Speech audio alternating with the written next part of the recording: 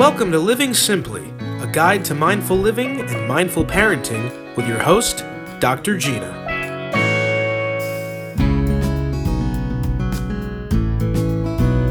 Hello, everybody, and welcome back to Living Simply with Dr. Gina Madragrano. My name is Ben Barber. Dr. Gina, how are you today? I've been pretty good. How about you? I have also been pretty good. I wouldn't say more than pretty good, but pretty good is fine. Awesome. Yeah. So what are we talking about today? So today I thought we would talk about truth and how truth is at the base of freedom and healing. I love it. I love it. Truth is at the base of freedom and healing. Yeah. Okay. What do I mean? Yeah, that's obviously the first question. So, as you know, in my practice, I'm faced with clients, either they're lying to the people around them or they're lying to themselves. So I know lying is a big word. It's a bit harsh, but basically that's what it ends up being, is our brain makes up these reasons why we do what we do, why we say what we say. To the extreme, I've even seen people say, well, these are white lies, and that's how they justify it. But in the end, they're lies which stand in the way of healthy relationships with people and from a healthy relationship with ourselves. Because what if we start with us first? If we lie to ourselves, we end up making choices based on a lie. So I like to use extremes. Let's say in a relationship, you're really not happy, but you keep making excuses for it. You're basically miserable. In the long term, that has an impact on your mental and physical health. So people burn out, people become depressed, they're in a marriage or relationship that doesn't fulfill them, or they have friendships that are toxic. So instead of facing the truth is, this relationship does not serve me anymore. It's not in line with my values. To the extreme, it doesn't honor me. It's abusive. Well, if we face that truth, it forces us to make a choice. And then it forces us to change. And change is not always comfortable. So Not at all. Yeah. So that often at the bottom of it, of a lie, even you see it in little kids, is fear, right? We fear the impact of seeing the truth. So I see it a lot with couples.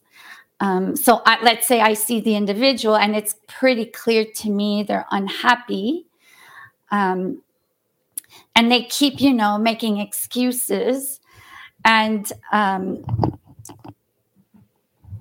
really, when we get to the bottom of it, they're like, yeah, but if I leave, I won't have the same level of comfort financially. What's going to happen to the kids?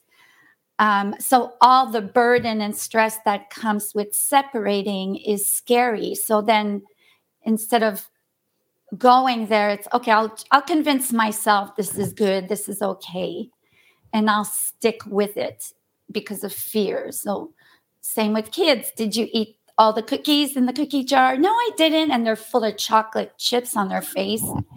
Well, why do they lie? Not because they're evil, because they're scared of the consequence of telling the truth. So that's the basis of why truth is so important.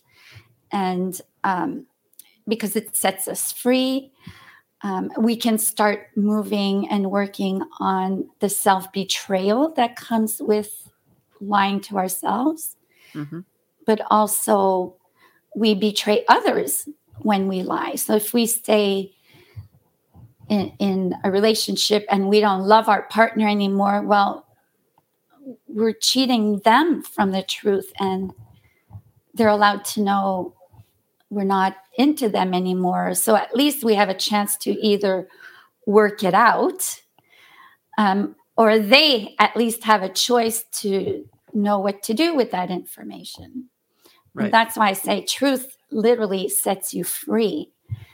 It sets you free and it sets the other person free. One of my favorite songs, or at least one of my favorite lines in a song ever, is by the Avett Brothers. It's the line is, "Tell the truth to yourself and the rest will fall in place." Yeah. And like, you talked about it, and I just think that it's so insanely true, right? Like, if we're true, if we don't tell the truth to ourselves, then we're starting from a place where we can't trust our own thoughts. Mm. And I think that that's incredibly dangerous. And it's something that, you think about and you're like, well, of course I tell the truth to myself. And do you though? Do you really? Do you really? Sometimes we want things to be true. Yeah. And then we try so hard for the things that we want to be true. We try to make them true instead of just taking the moment and being actually self-reflective, Yeah. Well, what you're saying is basically we're trying to make reality fit our fantasy, right? So if your fantasy is, 2.3 kids, the house, the white picket fence, 2 cars, and you're miserable and you're realizing that's not what I want. That's not what brings meaning to my life.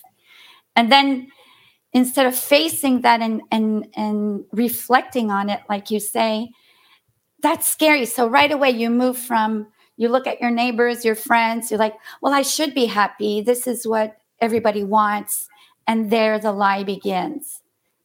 Who cares if everyone looks at you and like envy you and think you got the perfect life? If you're not happy, you need to reflect on why you're not happy, content, or why your life has no meaning. And the other part too, if you can be truthful, brutally honest with yourself, then you can do it with other people. The same way, if you don't love yourself, you don't really know how to really love someone else unconditionally. So it always starts with you. The overused metaphor of the oxygen mask is so true. It always starts with you. Clean up your own home before you try fixing everyone else around you. Absolutely. Yeah. I think, it's overused because it's true, right? Like you can't, if you're not coming from that place, then it's really hard to do that.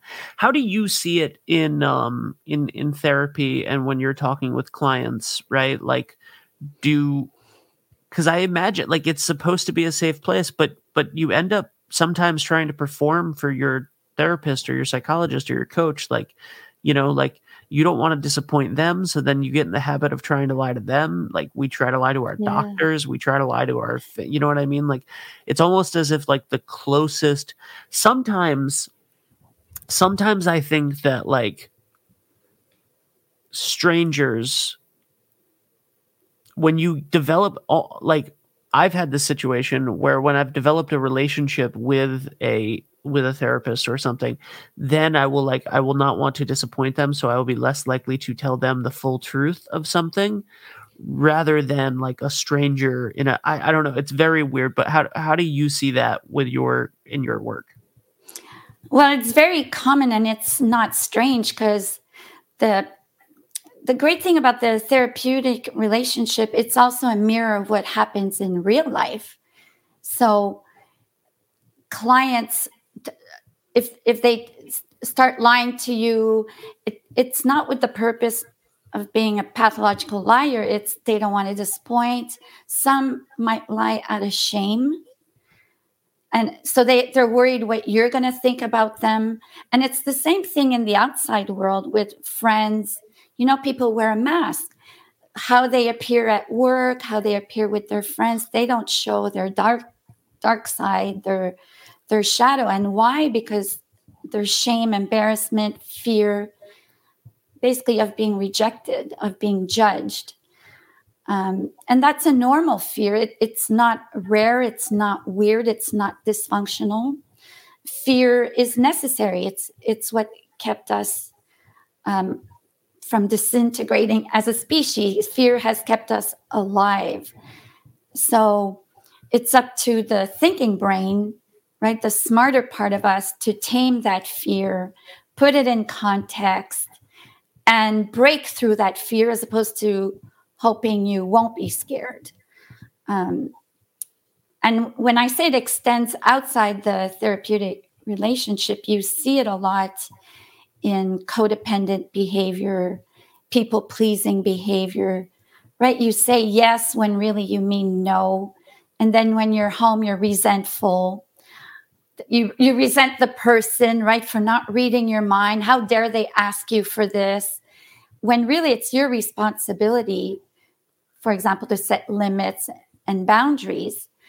And then basically you're lying to them. So let's say you're like, oh yeah, I'll organize a shower for you. My pleasure. But in the back, you're like, how dare they ask me for this? Unbelievable. I'm busy enough. Right. Well, you just lied to them because they think you're super happy about it. They don't know you don't have time or you don't want to do it. So then the other person lives with that lie about you, and then you resent them for not guessing that you lied. And in the end, it's when you look at codependent behavior, passive behavior, people-pleasing, is a lack of taking responsibility for your own life. You're responsible for setting boundaries. People outside of you are not responsible for guessing your boundaries, setting them for you, mind reading. So it forces you that, you might upset someone. You might be rejected to an extreme if they're not a real friend. But you need to be responsible for your own life. And part of that is being truthful to yourself and to others. I love it.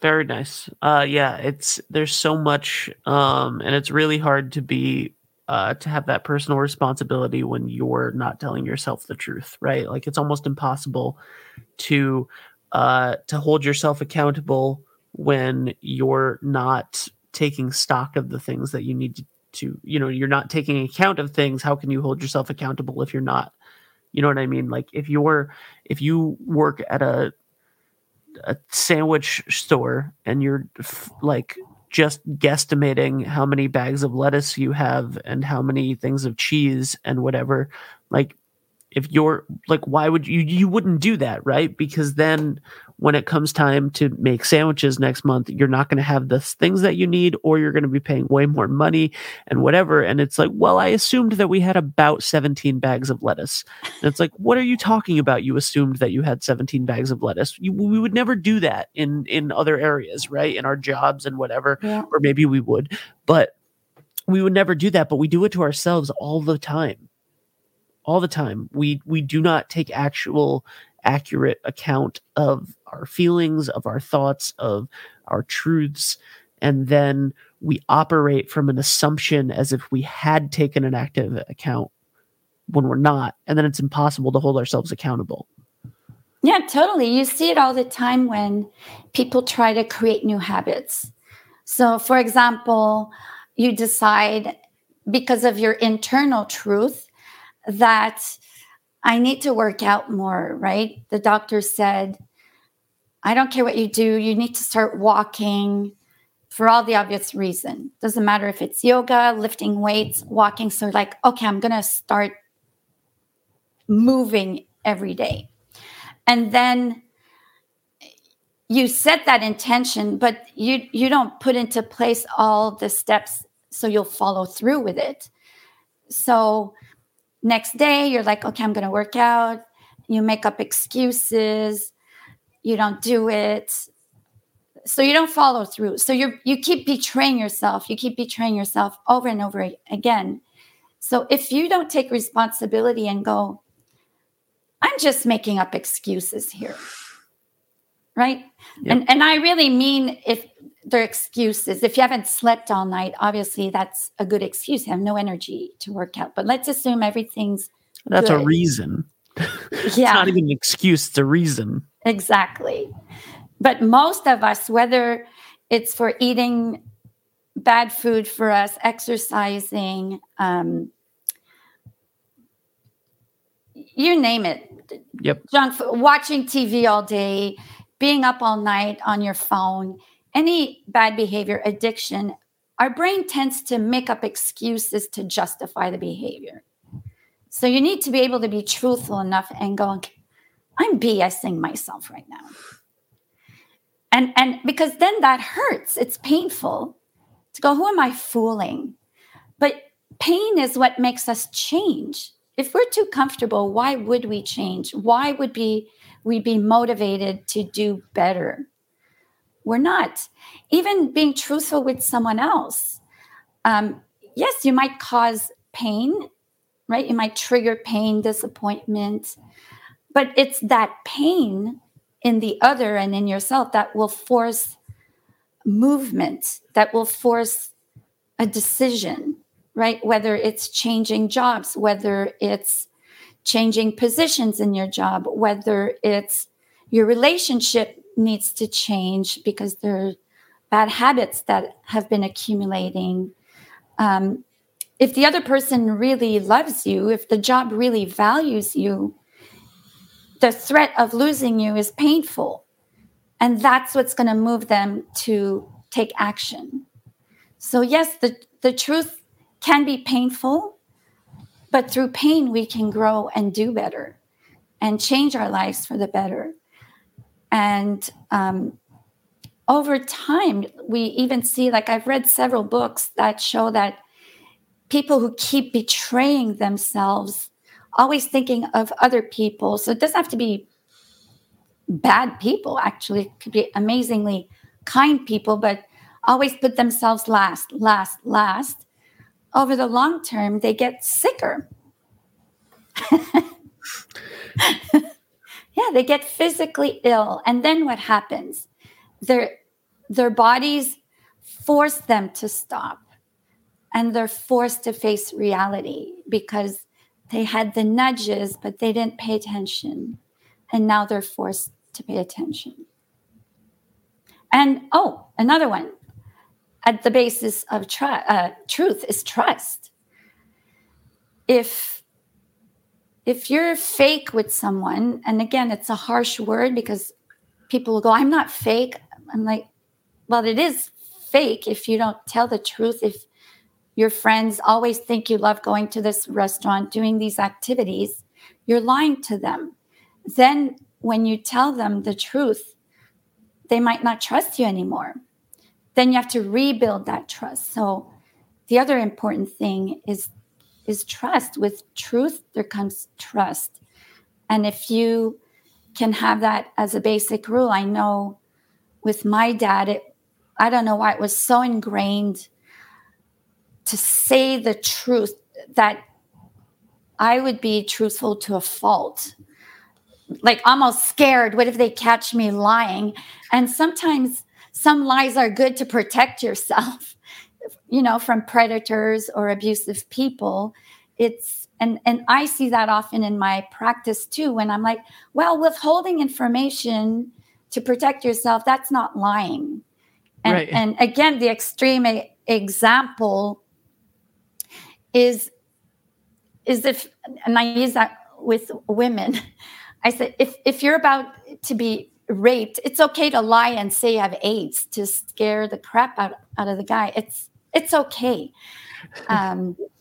It's okay if there's a break and enter, say, is there anyone else in the house?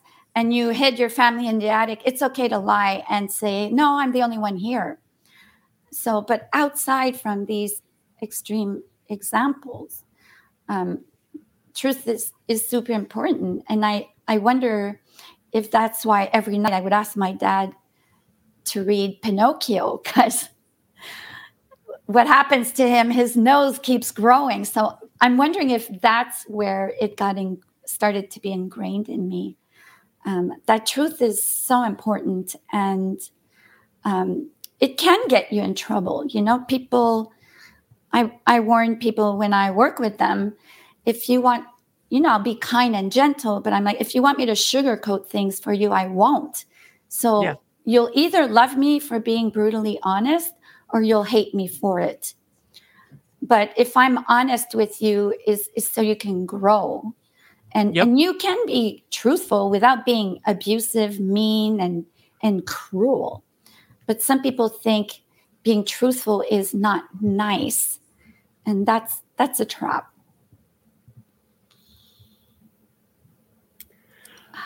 Do you have any final words of advice on truth before we say goodbye for the week?